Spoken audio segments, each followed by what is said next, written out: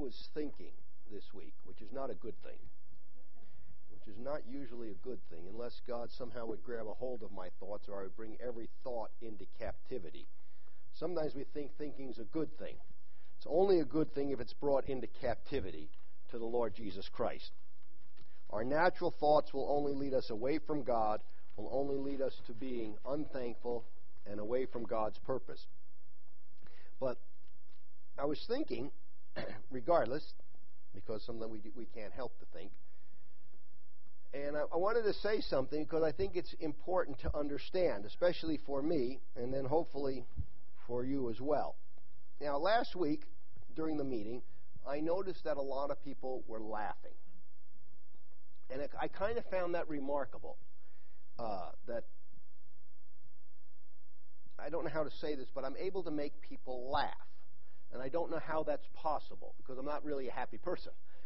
And I mean, if I'm watching something, you will rarely hear me laugh out loud. I'm watching things on TV, and I'm going, people, I said, that's not that funny. You know, people just canned humor. I don't know if it's, but, so anyways, as I was thinking of that, and I said, well, okay, that's a good thing. But it's also important to understand that sometimes when we're laughing, you know, there's a few ways you could probably get points across. But the dealing of God in our life is so deep and so severe, if that's the word, or so serious, that either we laugh at those things or we will just be crushed to powder. Now, through the week, most of us probably don't have an opportunity to really laugh at God's dealing in our life. Usually it's, oh, man, what's that? What is this? I don't know. Now, that's really the real dealing. So hopefully we are encouraged as we see those things in a different set of ways, but don't expect to go through the week laughing. There's a different lesson you're learning. So when you're laughing, realize the only reason you're laughing is because otherwise you'd be crying and screaming, saying, oh, God, please leave me alone, and I can't stand it anymore. So there's a way to compare those things, but do not make them like expect your life to be, man, Sunday was great, but the rest of my life stinks. And that's not the way it should be. There's a dealing of God in your life, and it's God's purpose that we come to acknowledge Him and start to allow our lives to be transformed to His purpose. And that is a tremendous breaking. It's a tremendous work that goes on that only God Himself can do. And the Bible actually says that if it in the end times would be so bad that if it were possible, the very elect would fall away. So there's great pressure on us. So anyway, I just thought I'd share that with you, because sometimes it's good to bring things away in a humorous sense, but the reality is it's really not that funny. You know, sometimes we're just God's dealing with us is tremendous. It's deep. We don't understand it, and it produces things in our life that it'd be nice if we could laugh about it all the time, but sometimes it just needs to be dealt with. Let's open our Bibles to the book of Romans. Not Romans, Corinthians. 1 Corinthians chapter 3.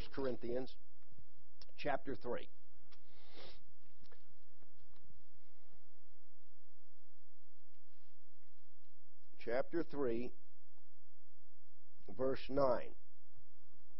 Now, again, we're talking about bringing forth fruit. Now, we are all going to grow. Growth is not necessarily a sign that God is working in your life.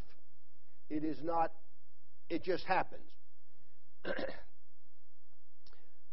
So let me read this, then we'll go on to what Jesus speaks about. In verse 9, for we are laborers together with God. We are God's husbandry. Now, in another translation, it makes it a little clearer what that word husbandry means. God's cultivated field. Okay, not a wild field, not a field left to itself, but a cultivated field. We are God's building. So I wanted to look at that concept of being God's cultivated field. Now again, Don shared very well at communion. Sometimes we look back and say, oh wow, if everything was just natural. We're kind of into that thing now, you know. And natural is not God's end result. Okay, when God made the natural world, He put someone in charge of it, to make sure it was taken care of and made a cultivated field, not just a wild field. The field of the sluggard, someone who does not take care of his field, the things still grow. They just grow wildly. And you can tell the difference. Proverbs says, I went past the field of the sluggard.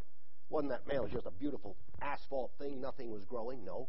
Things were overgrown. The trees were knocking down the buildings. The fences were falling down because of overgrowth. Not taken care of.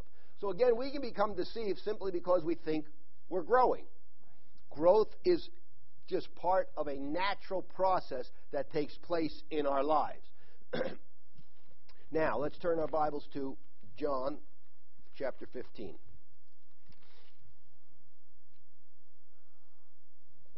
It's this cultivating process that I believe is the work of the Holy Spirit and the work that the church should be involved in, the reason there's gifts in the church, and the work that we should be about.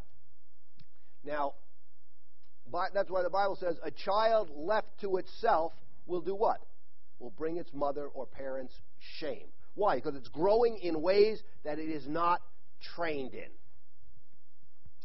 And we are to be people that are training growth. The Holy Spirit wants to train us. Or another word is disciple us, or equip us, or to teach us His ways. Holy Spirit will come. He will teach us those things of the Lord Jesus Christ. So, again, sometimes we think, well, I'm growing, and we think, no, growth is just a natural process. It's the cultivating that's the work of the Holy Spirit. Okay, Jesus says, I am the true vine in verse 1 of chapter 15. My Father is the husbandman. Every branch in me that bears not fruit, He takes away, and every branch that beareth fruit, He purges it, that it may bring forth more fruit. Okay, now that we're starting to look at what the husbandman, or God, is looking for in His church. See, now, grapes. Now, most of these things are talking about, now it says, the true vine. Mostly, and he uses that because it's a little more illustrative, I think. Grapevines, they will grow rampantly into where you cannot even get through them over the years. But they really don't bring forth much fruit like that. Now, what is he looking for? He's looking for fruit, not just greenery. Now, remember when Jesus comes to the fig tree, all kinds of green on it. Well, what does he do? There's no fruit, and he curses it. And I find that a strange thing. From my human perspective, I go, man, why is he? Growth is not enough. Something else needs to take place. And in order to bring forth the kind of fruit that God is looking for, then he gives us this book, which describes what love is. See, now again, we need to come back and say, again, we think love is something naturally we know how to do. No, naturally we do not know how to love. This book now begins to tell me and describes to me what love is. Sometimes love is working hard. Sometimes love is crying. Sometimes love is having to take a strict hand. Sometimes, wow, I didn't know that. Well, coming back to the place of saying, God, then you teach me what I'm to be and who I'm to be and how I'm to think. So, branches now to bring forth fruit. Now, if you do bring forth fruit, what does he say? He says he's going to purge that. He's going to do what? To bring forth more fruit. Now, again, it's not a natural thing. If you see a tree bring forth fruit, your natural thing is, don't touch that tree because we're going to let it bring fruit. But that is not correct.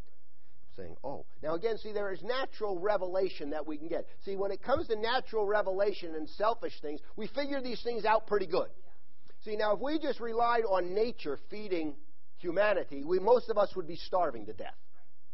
There's not a farm that is left, even organic farms, that are left up to just nature.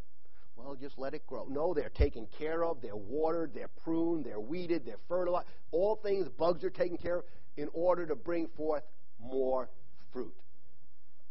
Now, we figure those things out, but then when it comes to the church, somehow we get, I don't know if it's the devil or what it is, we get our brains sucked out. We think nothing of going to buy these big, beautiful strawberries. And I see people brag about it. Look at these strawberries they got. 3 boxes for $1, and they're so big. No one would come and say, look at these puny little things I got, And we say, we get those figured out. But then when it comes to spiritual things, it's kind of like we're not able to put those things together. I think that's why Jesus says that the children of this age, the children of this world, are smarter than the children of light. When it comes to figuring out natural things, we understand God's principles. But then when it comes to really touching our lives, we go, nope, that doesn't work. Don't you dare prune me. I don't want any. And we wonder why we're not moving in the things of God. We're starving to death. Well, because we're trying to eke out this little thing without taking care of the garden. The garden must be taken care of. We are God's cultivated field, or God's garden. And He's going to take care of that. Now, to bring forth much fruit. Now you are clean through the word which I have spoken you. Abide in me, and I in you. As the branch cannot bear forth fruit of itself except it abide in the vine. No more can ye except ye abide in me. Now, there needs to be a place to where, if we're going to bear forth fruit, we need to be people that are abiding in the Lord Jesus Christ. This is the first place that needs to get started. I must recognize Jesus Christ as Lord and Savior, give my life to Him, repent of my sins. And the Bible actually goes in another place, I believe it's in Romans, it talks about we, as Gentiles, those that were outside of the kingdom of God, were wild olive branches. We were actually cut off. We had no life. We were grafted in to the real olive tree, and we get our life from that. And that same way, it's saying we need to be grafted in and bring our life from the Lord Jesus Christ. Now again, most fruit that we eat comes from grass. They're grafted trees. But again, there is no guarantee that even if you graft that tree, there's fruit. After that graft is in, needs to be taken care of, needs to be pruned, needs to be trimmed, needs to be cultivated. So again, I'm grafted in. Well, you can still grow as not correctly. There needs to be, that's why he says, my Father is the husbandman.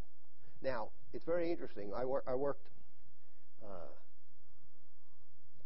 on an orchard many years ago. Most of us were we didn't know what we were doing. But the orchard man knew what he was doing. And he would come and tell us exactly what to do. And we did that. And guess what? I mean, you had cherry trees and cherries everywhere and pears everywhere and apples. We had no idea what we're doing. But the orchard man would tell us, you do this, and you do this, and you do this. And we would do that, and fruit would come forth. So, again, there's a process. Now, again, we understand these things naturally. We think, well, why is he talking about this? I mean, if you go to work somewhere, but even that's falling about, there's the boss, and he tells you what to do, and you do that. And we understand all these things in the principles of if you want, big fruit, you've got to do this. And most of us run our lives on that. But somehow when it comes to the church, we kind of throw these things out and say, well, God is just kind of like, no. He's saying this is the way that it is. There's a cultivating process that needs to go on. This is what I believe the work of the church for one another really needs to focus in on and get a revelation of saying, oh, God wants to cultivate me to bring fruit out of my life. Okay? Now, see, the plant itself doesn't really care what kind of fruit it brings forth. And the plant itself doesn't prune itself. So you don't even get something from the same species to prune it or train it. Because they don't know what to do. You don't get a grape. I mean, it sounds crazy, but this is what we talk about, in the church. You don't get a grape to prune a grape. It doesn't happen. You actually get something that's not even related to the plant world. You get a person that says, you know what, I want that grape to produce this kind of fruit. Now, the plant is just going to grow, but it grows in accordance with what it's been cultivated to. See, if it's not cultivated, it just continue to grow and have little fruit, no fruit, whatever. But then here comes this stranger and says, I'm going to start whacking this thing down. I mean, he whacks it. If you've ever worked on any of these plants, I mean, I remember when some of the brothers started to work on the nursery, the orchard, they were afraid to cut the trees. They said, man, you're going to kill these things. The guy said, whack this thing off and cut this off. They remember the branch that produced a lot of fruit last year and whack that. And the grapes are even worse. I mean, grapes in a season one grape could cover this entire, inside of the building here. They cut it back to one stick. And you go, wow, what is it? Now, see, the grape left to itself will not do that. The grape, in order to produce fruit, needs what? Stay with me now. It needs pruning, which needs a man. Wow, wait, this could be in Genesis. God goes back and says, I'll put you in the garden to take care of what I created. Now, see, there is a revelation. Most of us throw that revelation out, and what is the primary revelation in the church? How is God going to take care of his garden? He's going to do it himself. God is too rich to work for himself. Okay? He is not going to prune. Aaron works for fairly wealthy people doing landscaping. They don't go out and prune themselves, do they? They don't even want to know what you do they? They just want it to look good. Right? Yeah. They don't come out and say, excuse me, Aaron, No, they... See, now I know that's not the reason God does it, because he's so rich, but... And we see, again, that's a clear principle right in the first few verses, and we miss it. And we come back to this, no, if God wants it done, he'll do it himself. What a stupid thing to do. He said he created the world, then you know what he did? He rested. He said it's done. Wow. We're still trying to get that. Oh. Now the reason I think we don't get that is because the plant that God wants to deal with, while every eye is open, is who? It's me. How do you like to grow? And then God says, nope. How many people ever see a bonsai tree? Totally unnatural thing. Does anybody here hate bonsai trees? Most people look at them and go, oh, isn't that beautiful? It didn't get that way on its own. Little Chinese man, Japanese man, doing these little things. And they go, years of work. Now, a bonsai tree left to itself would be some ugly tree in a forest. Wouldn't even notice it. God wants us to be the trees of righteousness, the planting of the Lord. Now, it's not so much the planting, it's the cultivating that we're looking at. Most of us like to go back to the planting, but God says, don't worry about that. I've done that. See, Adam didn't get judged on what God did. He got judged on what he was supposed to do. All right, with what God gave him.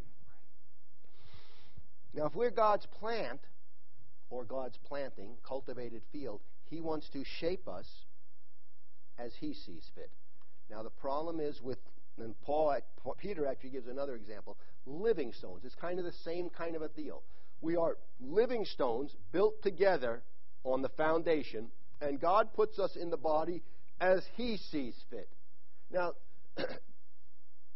a lot of times it's easy to get these principles down when you're building a building or doing something natural, because you're not working with living stones. You're working with 2x4s, 2x6s, and cement. Never have when I lay cement, it stays there. It's done. But with living stones, we might lay the cement, and living stone says, I don't want to be here. I think I want to be over here. And the 2x4 you cut says, no, I don't want to be cut that way. I want to be a little bit longer. No, I don't want to be in the bathroom. I want it to be in the kitchen. And we do not allow God then to be the husbandman. We start to dictate what we want. And this is why many times we do not submit to God's direction. Even though it's very clear, we go back to want it to be natural. Well, God has done the work. Now he's saying, Adam, children, cultivate. I want you to grab hold of this work and let my mind be in you and start thinking like I think. Okay. So we need to be in Jesus Christ and abide in him.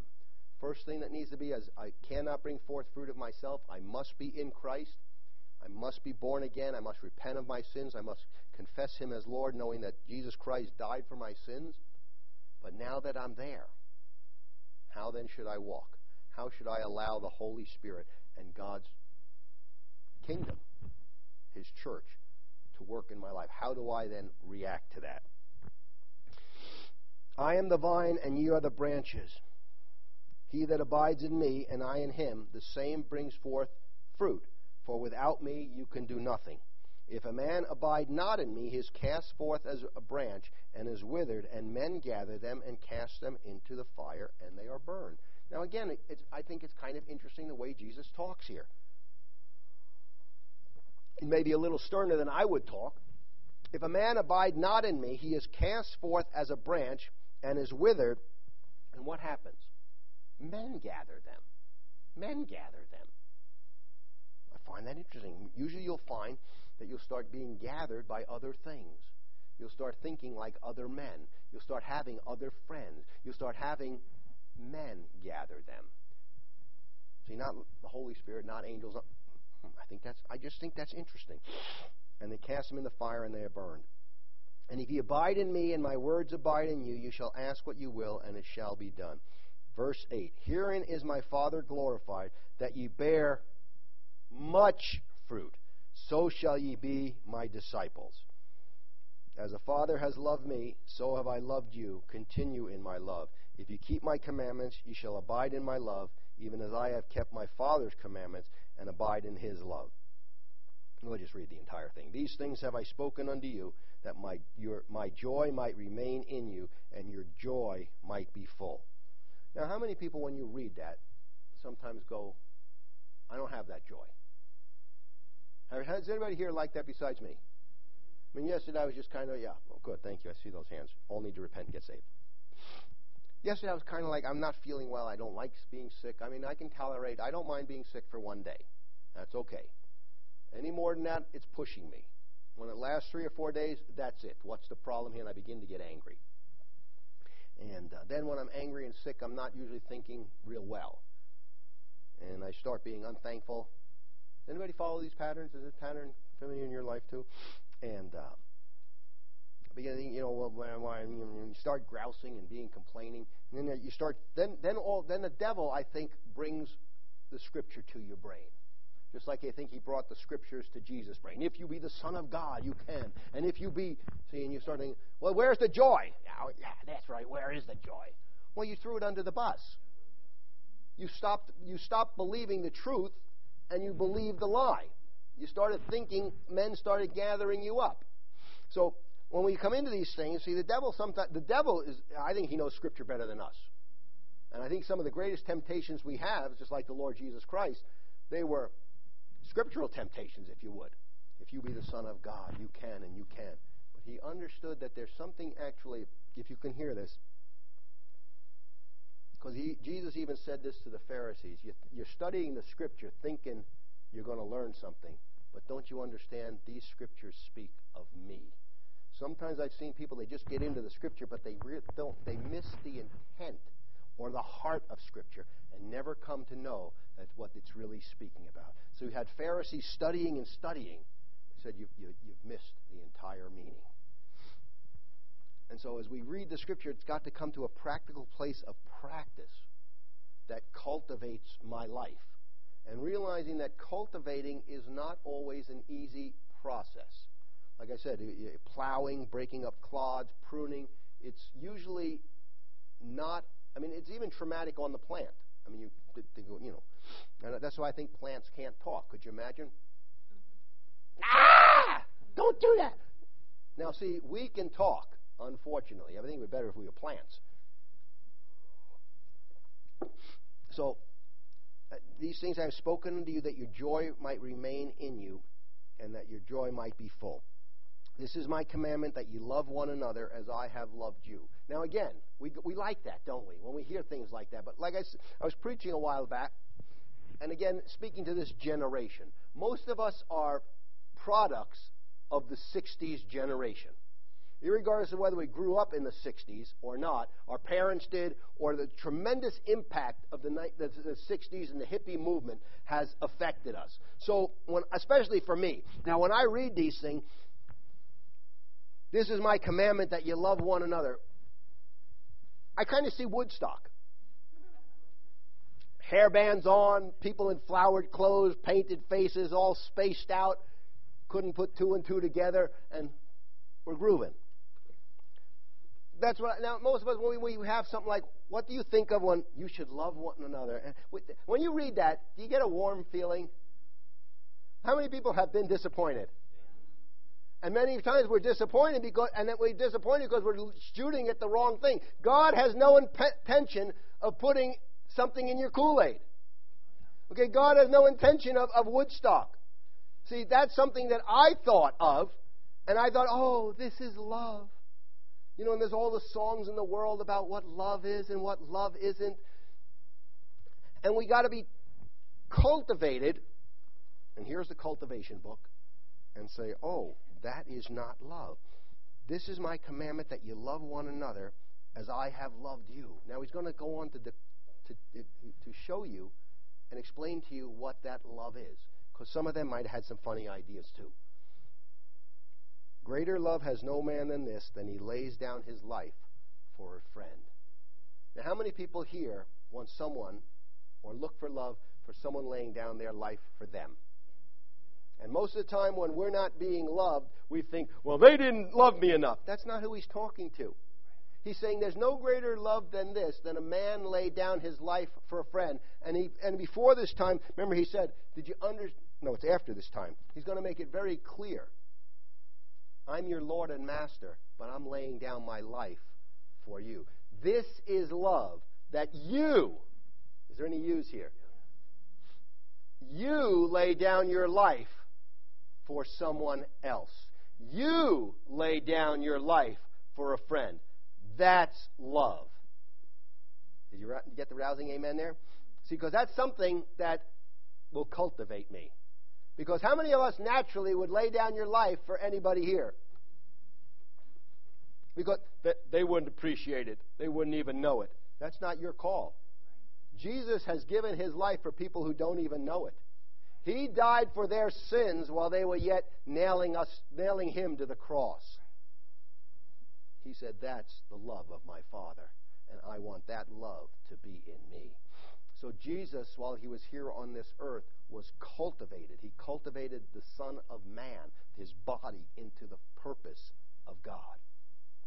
There is things that need to be cultivated in us.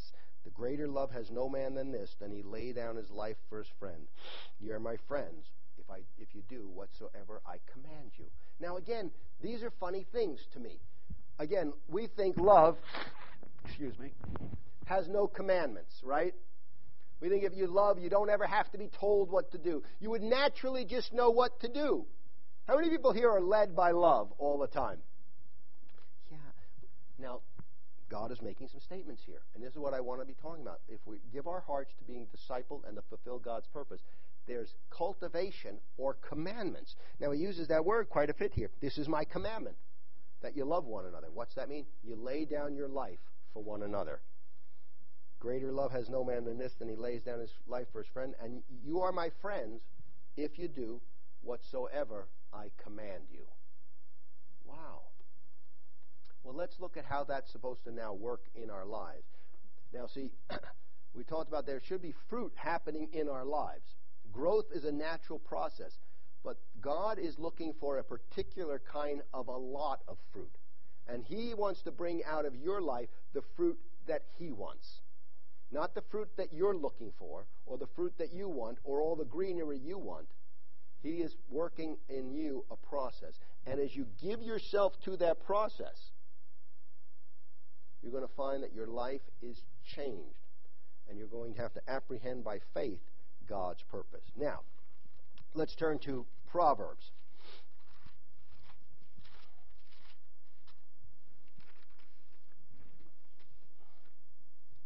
Make sure I've got the right things here. Yes, okay.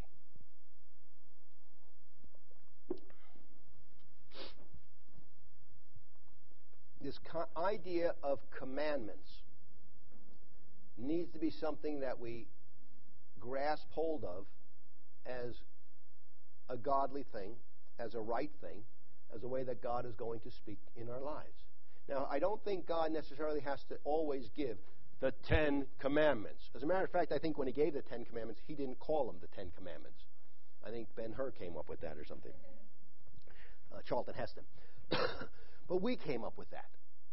See, I think God speaks. When God speaks, He's commanding because He's God. See, when He said Adam, see, He didn't have to say, but because of sin, we feel we have to be forced to do things. Somehow we just kind of feel like if we're forced to do something, then we really didn't do it on our own. You made me do it. But see, in the beginning, God created now, when God said, Adam, name all the animals, was that a command? Well, yes. But you don't see Adam throwing a fit about that, and man, you can't tell me what to do, and who do you think I am? That's too big of a job. How do you expect me to find all the animals anyway? And no. Adam, don't eat of the tree. It was a command. Now, many times I think we do not lean our ear. That's why Jesus says, you're my friend if you do what I command. Now, I think there's a place to have a walk with God where God is commanding us just as a natural course of speech. Not having to say, okay, you guys better do this and you better listen. I think that's the last resort that God would like to come to and really doesn't produce what He wants to produce. There comes a place to where we start leaning our ear to understanding and saying, this is God speaking to me. See, just like here, what I said, see, God is laying out a pattern here, and this is what the book of Proverbs gives us, so we can start to have understanding. See, how was the garden taken care of? It was taken care of by Adam. God had given Adam some direction and let it take place. Now, in that sphere, or in that work, did Adam make some mistakes? Well, we sure know he did. Not only did he make some mistakes, he sinned grievously, just as we would have all sinned, and we have sinned. But God still lets that go on. His purpose is unchanged, and He is in control. And we should never go back to being wild grapes, no matter what it looks like. Because sometimes it'll look like, man, it just doesn't look. Hear my command. So now the book of Proverbs. I want us to begin to look at this concept in your life. And if you come to this, then God will be able to start to work in you something that you are unable to work yourself if you give yourself to it. Now, if you don't, like I said, you'll continue to grow, but there's not going to be that overwhelming victory, that overwhelming drive of Christ in your life and the kingdom being fulfilled in you. And again, these are things that we need to understand. Now, again, most of us understand these things naturally. You understand that, I need to be at work at 7:30. It takes me about an hour to drive to work, so I need to leave my house at 6:30. We're able to put that together. Well, I think God wants us to be able to put some things together on how we should serve Him, and then let Him do the mystical work of fulfilling that. Okay, the book of Proverbs, chapter 1. So we want to allow God's Word to cultivate us and develop a mind in us that thinks like God thinks. Now, understand, that is not the natural process. Left to yourself on a daily basis, the grapes they revert back to the natural state. There's a continual pruning, at least every year, every season, that needs to be done. But in us, it's a continual process daily of washing us with the Word, reproving one another, and encouraging one another. Okay, Proverbs chapter 1. The Proverbs of Solomon, the son of David, king of Israel. Why is this book given? To know wisdom and instruction, to perceive the words of understanding. Okay, now it's speaking to us, saying, I'm writing you something so you can understand wisdom and instruction. Now, most of us think we'll hear things pretty good. Nope. I need to have my eyes understand what is wisdom, what is understanding. You're going to learn it from reading this book. To receive instruction of wisdom, justice, judgment, and equity. Comes a place to learn how to receive wisdom. See, most of us really are not good receivers. See, we think we are, but most of us are not. I think if we were all good receivers, everybody in the world would be saved. Here we have good news. God has come to forgive you all your sins. You can have eternal life. I don't want to receive that. And here someone comes and, I don't want to receive that. I don't want to do that. You can't tell. Learning how to receive. See, the natural vine in us is proud, it's stubborn, does not want to receive. One of the hardest things for people to do is to receive, because you already know something. You already have another idea. To put that away is the pruning that God wants to do in our life. A wise man will hear and will increase learning. A man of understanding shall attain unto wise counsel. Now, we're going to come back to that. Very important, and I don't know if we'll get to that today. I don't know if I should start on that today, but we'll obtain unto wise counsel. I'm going to touch on that because I might not get back to that. So first off, a wise man will what? A wise man's listening. A wise man will hear counsel. He will increase in learning. And a man of understanding will attain unto wise counsel. Have you ever been in this place? Well, no one ever told me not to do that. And now they're coming down on me. Well, I didn't know that was wrong. I just did it. It's your fault. It's your fault because you were dumb. Okay? The Bible says a wise man will do what? Well, they never told me not to. It's not their job to tell you. It's your job to seek out or attain to wise counsel. Jesus didn't heal everybody. Jesus didn't save everybody in the sense of they experienced salvation. He didn't go around saying, "Are you sick? Are you sick? Are you sick?" It was those that attained unto Him that He would heal. It's those that sought after Him. And the Bible even says, those that seek will find. Those that knock it will be open. There's an attaining. There needs to be something that says, I am not sufficient in myself. Given my own understanding, I will go astray. I want to attain unto wise counsel. Now, what happens with experience is after a while is we think we know something. Now, I don't know how many days they were in the garden. Maybe it was a few hours. Maybe it was a few weeks. Maybe a few days. I think it was a rather short period of time. But after a while, they began to become comfortable with things. They began to be comfortable with their experience. They began to know some things. And the Bible says, be careful when you know something. That's when you're going to fall. But after a while of experience, we think we don't need to ask anymore. And Adam didn't need to ask Adam anymore. And there was a problem. So a person will attain unto wise counsel. Now, there's all kinds of things that are going to rise up against that. I'm too old. Oh, well, it's embarrassing. I already know what to do. Oh, I know what they're going to tell me. Well, you can do that, or you can say, oh, this is what the Bible says. This is what God wants me to do. I'll give myself to that, and I'm going to be being pruned to bring forth much fruit. Okay, so we're going to talk about counsel on a later time. But I want us to get that idea that it doesn't just come to you. A man will attain unto wise counsel. He'll press to get that. He thinks it's of value to get that. The natural person will not do it. He just waits for someone to help, and nothing happens. Okay. To understand a proverb and the interpretation, the words of the wise, and a dark saying. Now, I think this is very important. See, many times God many times does not speak openly in the sense that, well, I understand that, or puts all the mysteries right out there. But if we're following Him, we'll be able to hear Him. See, there's a way of which I need to think and hear so I understand what someone is talking about. And He says, I want to give you the secrets of how to know God and what He's going to interpret His words and the dark sayings. Sometimes we're hearing things, but we go, man, I don't understand what that means. Jesus was speaking one time. He says, you don't even understand what I'm saying because your thinking is not bent yet to hear my words. There needs to be, okay, then I'm going to start thinking like this book. I'm going to start thinking like this, what this tells me to do. Now, the fear of the Lord is the beginning of knowledge, but fools despise wisdom and instruction. Now, that's, again, a very natural thing for us to do.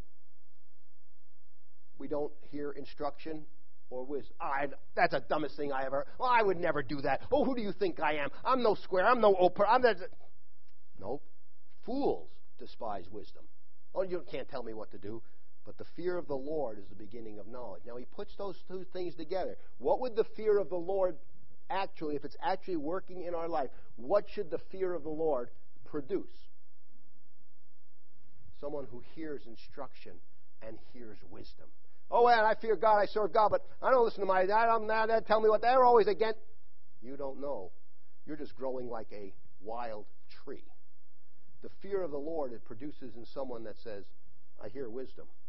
I'll do that. I hear instruction. I hear correction. I trust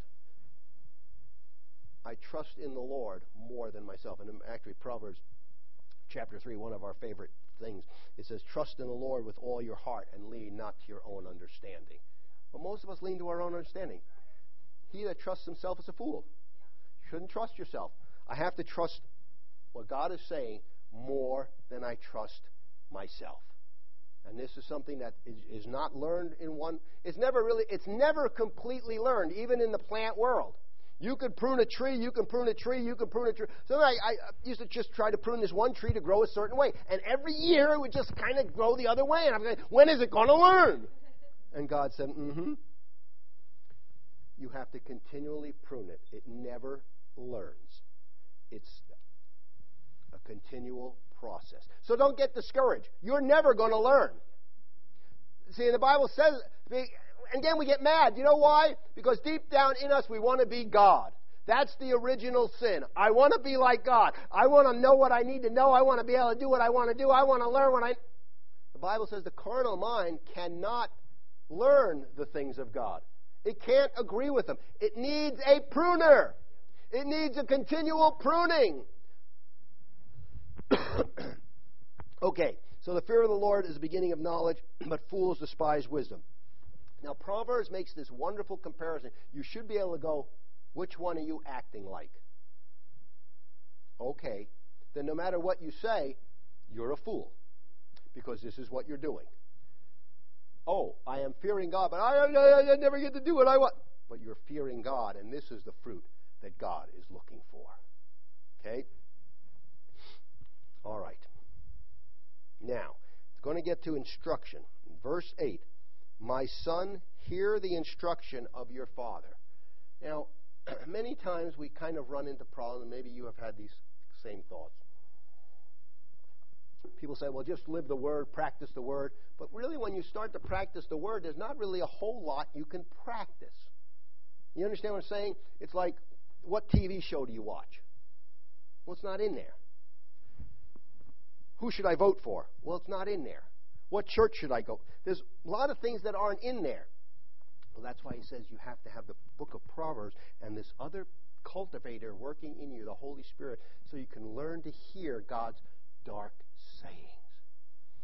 So now he's going to say, here is going to be a key that works in you. Now, as long as I think this is going on since time immemorial. Esau did it, I know. He was mad, so he went and he married a lady from Canaan, right? Just because he didn't like what his father did. Then there was another one. It was Esau, then who was Jacob? And that was Jacob and Esau. Ishmael did too. Yeah, they did that. And so the instruction was, don't marry anybody from Canaan, but Ishmael married a girl from Canaan. Esau, he did it out of spite because his dad kind of gave the blessing to Jacob, and it says Esau he knew that his dad wanted him not to marry a girl from Canaan, so he married a girl from Canaan. Now, there seems to be in the natural, and something we need to war against, there's a generational fight. Sons and children war against their parents. I don't know why that is, but it is. And so you have this natural thing that rises in us, that first that we don't want to hear instruction, we don't want to hear commandments, and then we always think that mom and dad don't know what they're talking about. Now, even though this is going to be talking mostly on a father-son relationship, I don't want you to hold that to the children, because I believe it's talking about us as a people that should have a Hebrew mentality or a godly mentality of how our society, the Jameh, the ecclesiasty of God, should be organized. I believe there are things that should be in us that are principles that say, this is the way that we believe, and it governs my life. So now if we come down to, like, what should I do? God now is going to reveal to you how that is going to take place. My son, hear the instruction of your father, and forsake not the law of your mother. Now, I believe God, again, if we understand God's working from the very beginning, God commands things to be true, puts Adam in charge of those things. Now, Adam, from the very beginning, it's Adam who commands Eve not to eat of the tree of the knowledge of good and evil.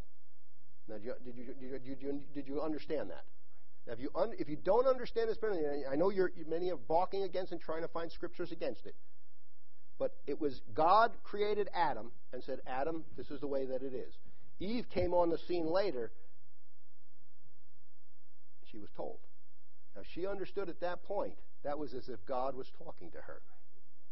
There was no problem. It was only after sin that there was a major problem. And that's what we're dealing with. See, God's ways are perfect. I've become imperfect. Therefore, I look at God saying, man, his ways are not perfect, and I don't understand why he's, and I can't believe it. There's that great song in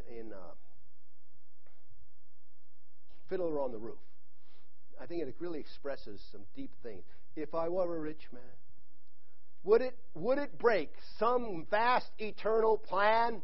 If I was a wealthy man, what would it hurt if I sing that song almost every day? Because there's things that I just don't understand. What's the problem here? What's the deal here? Why would it really be that? God's got something in mind. I need to do what he says and start to fall in love with that. Okay. So God's methods or God's plan of cultivation is at work. Okay, so my son, hear the instruction of your father. Now, what is God telling you to do? Let me hear that. Let's everybody say that. Wow, this is tough. See, because this is real. See, this is real. Well, I'm just being led of the Spirit. Oh, hallelujah! It's great to be here. Hear the instruction of your dad. Dad is real flesh and blood. Dad is going to make mistakes. Dad is going to be dad. Dad has got some personal opinions. Dad likes certain TV shows. Dad doesn't like some certain TV shows. Dad wants you in bed at a certain time. Dad doesn't want you in bed at a certain time. Now, do you feel some anger raising? How many people want to marry a Canaanite lady? I don't care if Dad says go to bed at midnight. You'll go to bed at 7. Or you'll want to. You'll want to go to bed at 9. Whatever, 2. God is saying, here is my instruction. Here is my instruction. This is the way I'm going to work in your life. And for years, the attack on the church, almost from the very beginning, you see it in Paul. God's plan of direction and authority was attacked till it was pretty much out of the church, and we are left to pretty much grow wild with not much fruit. And God is saying, sheep need a shepherd. A vineyard needs some cultivating. This is my plan. Okay, so my son, hear the instruction of your father. Okay, now I need to say, all right, this must be good. Now, I am speaking now to the church primarily. And what I believe this to mean is that people in the church, or part of the church in the vine, should be people that are submitted to the direction of the church.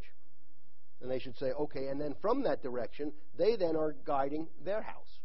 So it'd just be like the children of Israel. They weren't like, okay, well, I'm the dad, I do whatever I want. No, I am the father, and I am placed here by God to teach you God's ways. I am also a man under authority. And this is the great revelation that the centurion, when he spoke to Jesus, said, you don't need to come to my house, you speak the word only, because I am a man under authority. He understood that when he told his soldiers to march, it wasn't him telling the soldiers to march, it was Caesar. And if they didn't obey him, they were going to have the full wrath of Caesar down on there. So he understood he was a man under authority. He couldn't say, okay, well, I'm the centurion here, let's go surrender to the Jews. No, his head would have been taken off. He was man under authority.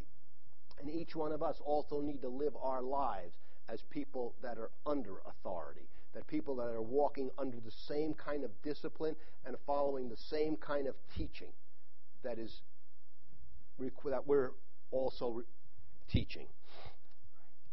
So, my son, hear the instruction of your father. So fathers' jobs, Well, spiritual fathers, we know that Paul talks about spiritual fathers, leaders in the church. You're supposed to hear them. The Bible makes it very clear. It says, obey them that have the rule over you. And we go, my goodness, no one rules over me. This is America, and I'm a free man, and I'm 18 now, and I never know what.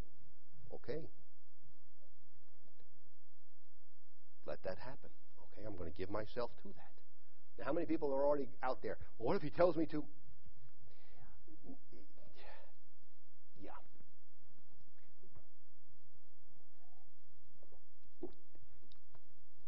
This is God's commandment, to love one another.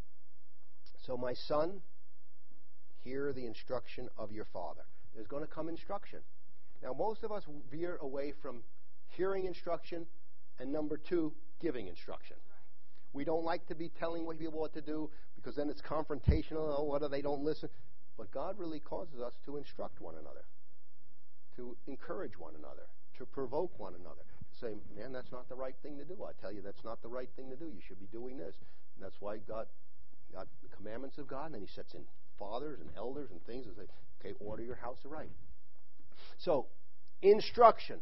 Instruction is like a command. It's something you should be doing. Now, what to say? I need to give myself to that. Oh, okay. Now, what does the natural grape want to do? Just grow. We go to bed at 8 o'clock. What's the first thing in your mouth? Why? How come? My favorite show is on at 8:30. Immaterial. This is what I give myself to that. And in giving myself to that, my mind is transformed to think in a different way. Okay? So the father is to be giving instruction. Now we're going to end here because forsake not the law of your mother. Now, I want to give mothers a lot of credit here. Women seem to be a very, I'm trying to be kind here. Doesn't come naturally. They're just unusual. They're a paradox. We're kind of unusual, but it's kind of like easy to figure us out. I mean, it's kind of like, what you see is pretty much what you get. But women are a unique species. They were taken from man, and they were given a very unique position. They're to be submitted to the man, but yet the Bible says they're the glory of the man. And I think there's a tremendous attack individually on men and women to make them exactly what they're not. But I'm just going to, we'll talk about that. We'll start on this next week. But forsake not the law of your mother. Now, women have this, I think, especially again, now we just had, Sally just gave birth. Women have this unique ability to go through a tremendous amount of suffering. Not only just physically in birth, but sometimes they have to put up with husbands. They have to put up with, you see some things like Ruth goes through things, and they're able to then spring back and forgive. I mean, men wouldn't be like that. I was talking about it. Say, if men had to give birth, the world would have about 3 people. We just say, I'm not doing this. This is dumb. I wouldn't put up with this. And, and women sometimes want to have 3, 4, 5 babies. It's like, didn't you learn your lesson the first time? And then my wife, and then again, the 60s. Husbands need to be in there for the birth. I said, get out of here. I don't want to be anywhere near that. And then, oh no, you need to be there. It's such a lovely experience. I don't want to be there. There's a reason why they call it midwives, not mid-husbands. We are not meant to do that. Okay, I mean, if you want to kind of hold their hand, I guess that's okay. But women have a unique ability that God has given them to glorify the purpose of God, their family, their husbands, the church, and the Lord Jesus Christ. That's why I believe there's such attack on feminism or being womanish. I'm not saying that bad, I'm trying to be good. Now it's like you got these people, butch haircuts and they're tattooed and they're, like this, and there's no difference between men and women. There is a big difference between men and women. And God has made them have a big difference. And we should glory in that difference. Women should be women. And men should be men. So leave us out of the birthing room.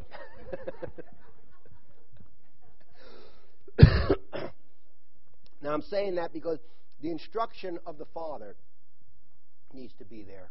But then there's this unique ability, and I think even in the Hebrew culture, the mother takes care of the traditions of the house. She sets in reality the vision of the father and the husband. That's why if you read Proverbs 31, you see this woman setting up this great thing, but for what reason? To take her husband in the gates and to glorify her husband, fulfill the vision. So a woman, again, under her husband, carrying out the law of the vision and the purpose. So when your mother gives you an instruction, it may be teaching you how to crochet.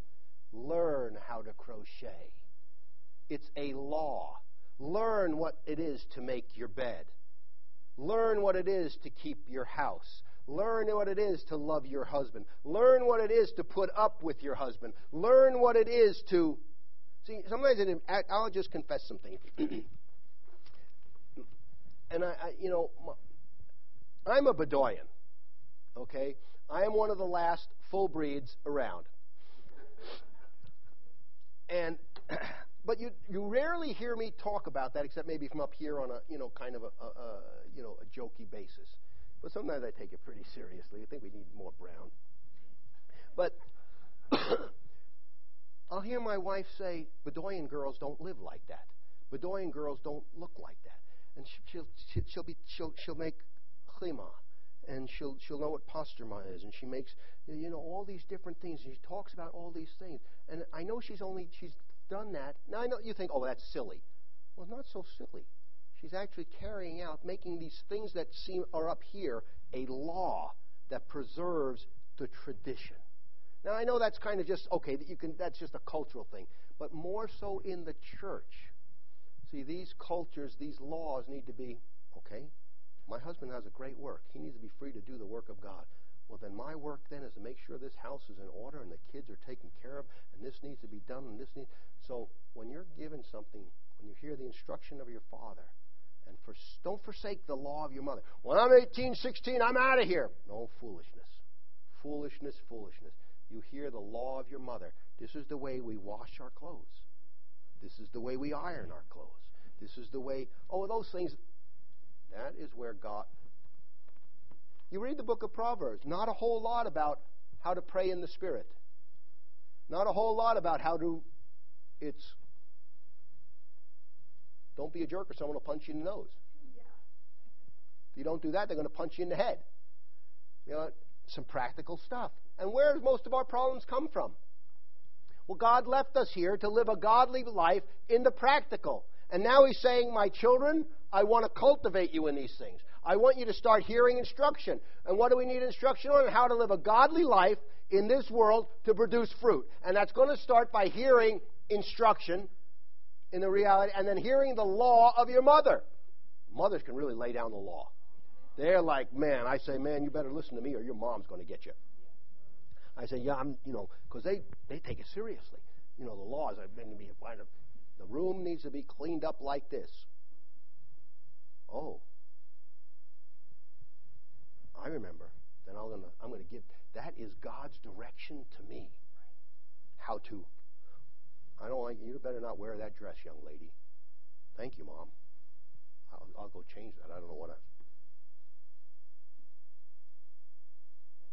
That's the way it should be. Now, where are we going to learn that? We don't learn that in the home. We learn that first from God in the church, and then it carries to the home. God gave Moses the commandments. Set it up in the church and say, this is the way you ought to live. Fathers, instruct your children in this way. Mothers, instruct your children in this way. It doesn't come from the other way. Well, we believe this, we believe that. No, this is what we believe. Make it work over here. And the fathers say, got that. We'll do that. Mothers say, husband, I'll help you in all that we can. We'll get this house clean and we'll make this work and we'll give ourselves diligently to that. And we find that the whole ecclesia of God is being raised together And instead of bickering, we say, thank you, that's the right thing. That's a good thing, because we're learning to say, that's wisdom speaking to me. Amen? All right. We're going to continue on that, because I believe it's ultimately important to say, man, that's what I'm going to give myself to. Amen? Okay, we have a picnic at the park.